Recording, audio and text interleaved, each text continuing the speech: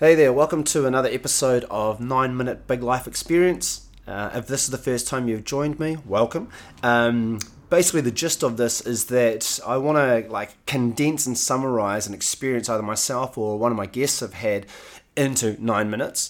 And the reason being is that we're all so time poor that anything longer than 10 minutes just seems to get kind of put to the side. I mean, I've got some terrible examples of things that I should be doing that only take 10 minutes long, like meditating, but I always find other things to do. So here's hoping that in 9 minutes I can completely distill down a story into something that either entertains or informs or helps you live a better life. Cool. So on this episode, what I thought I would talk about is a time where I got busted for buying hashish in India. So this was back in 2007, and I was backpacking around East Asia and India with a really good mate of mine, Ben, and we'd got to, we're in New Delhi, and we were waiting. Ben had just gone to grab a bit of a sleep during the middle of the day, and I thought, actually, I want to go and get stoned.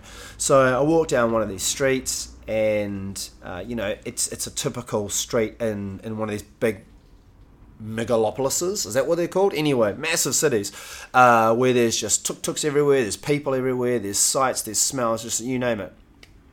Anyway, I must have a sign flashing above my head because a tuk-tuk driver looks at me and he says, "Oh, do you want to buy hashish?" I say, "Yeah, absolutely, let's do this." So I jump in the back of his tuk-tuk. If you don't know what one of those are, get a visual off Google, and then we drive off for about 10 or 15 minutes. We pull up on this road where there's no one else, and then he takes off. 5 or so minutes later, I'm sitting in the back of this tuk-tuk, and then he pops his head around and he gives all this stuff to me, this hashish, and then I hold it and I think, and he's clearly got a panicked look on his face, and then before I can even kind of think, there's a cop there, and the cop's beating him, whacking him up. So whacking this guy beside the tuk-tuk on the outside of the little cab that I'm in. So I grab the hash and I stick it behind my head, and then after a little bit of these guys are talking in a language I don't understand, and then the guy says to me, "Okay, we're in trouble, you need to get out." So at this stage, I'm shitting my pants. I'm super scared. I can normally maintain a reasonable decorum about myself, but in this instance, it's all gone. I get out, and the cop gestures for my passport. So I give him my passport, and he writes stuff down, and then he gives it back to me. Now, I know I've completely lost my ability to think, because when I go to sit back down in the tuk-tuk, my legs actually give out from under me. They've gone. So I end up kind of slumping back into this little car, and then prop myself up, and then we get told the driver or the dealer has to get in, so he's in the far side, I'm in the middle, and then the cop's sitting beside me. We're all in the back of this little tuk-tuk, and there's a lot of conversation going on. The dealer's panicked, I'm panicking, I'm saying, "What's going on?" He said, we're in trouble. We're gonna get 10 years for this. This is 10 years in prison. My heart is racing 1,000 miles an hour, and I'm saying to him, excuse the phrases, but I basically said to him, no, I wanted to get a prostitute. I wanted to get a hooker. I don't know why you've come back with drugs. And he said, no, he knows this is bullshit. And so I'm sitting there, I'm sweating bullets, and then slowly but surely I start to kind of regain my faculties, and then I said to him, I look at the dealer and I say, "How much is it going to cost me to get out of this problem?" Because I'm thinking, right, I need to start bribing my way out of this situation. He looks at the cop, and then after a bit of conversation, he says, "This is going to cost 10,000 rupees." Now, at the time, 10,000 rupees was about 400 New Zealand dollars, which was probably about 200 US. Now, my maths has never been a strong suit, but if I'm going to do 10 years in a prison in India, or I'm going to pay 400 New Zealand dollars, I'm pretty sure I already know which one I want to choose. So, okay, let's do this. So I said, right, I don't have the money on me. Let's go to a cash machine. We drive to the cash machine, and then when we get out, the dealer and the cop are talking, and then the dealer says, you have to get a receipt from the ATM. And I'm thinking, fuck, if I get a receipt from this ATM, I'm going to get cleaned out here. So I go up there, I withdraw the money, and I come back, and the dealer say, no, you have to get the receipt, you have to get the receipt. And I'm like, no way is that going to happen. I climb back into the tuk-tuk, we resume our positions in the back, dealer, me, the cop. And then I'm holding this money, and then I look at the dealer and I said, you have to give him this money. I'm not going to give this to him. And the reason I'm not going to give him this money to him, in my mind, is I'm thinking, if I give this cop this money, then he's just going to catch me for bribing him anyway.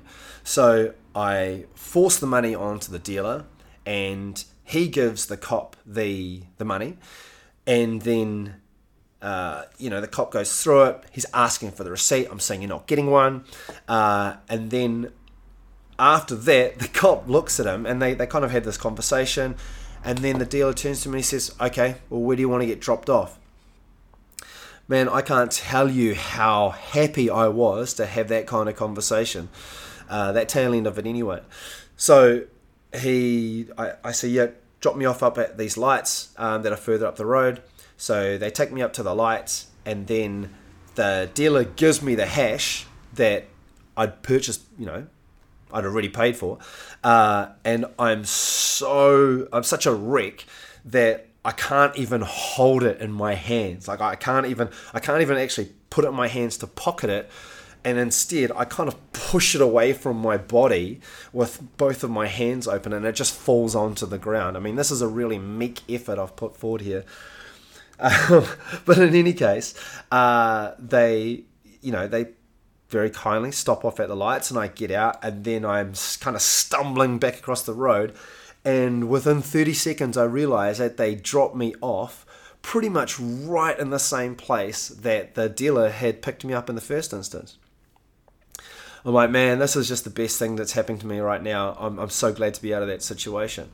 I get back and see Ben, regale him with this story, and yeah, my life carries on, and I end up doing a whole bunch of other crazy stuff, and other episodes that I can talk to you about and I can share on. Anyway, so yeah, that was the time that I got busted with hashish in India.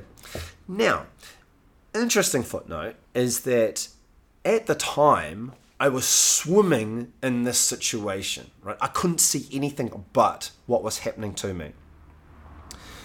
In hindsight, much, much later down the track, I looked back and thought, shit, I think I'd actually been hustled. The cop and the dealer were actually in this together. They may have been, they may not have been. But like I said, at the time and in that moment, I couldn't see anything else other than 10 years in an Indian jail. All right, I'll pause it at that, leave it on that footnote. I think the learning out of that, though, is that even in the midst of that situation, I was still able to gather my thoughts, as I said, and not hand over the receipt, and kind of start to process my way through that situation. All right, that to me proves that no matter the situation you're in, there's always going to be a way that you can process your way out of it. All right, 8 minutes, 50 seconds, pushing pause there. Hope you enjoyed it, and we'll catch up soon.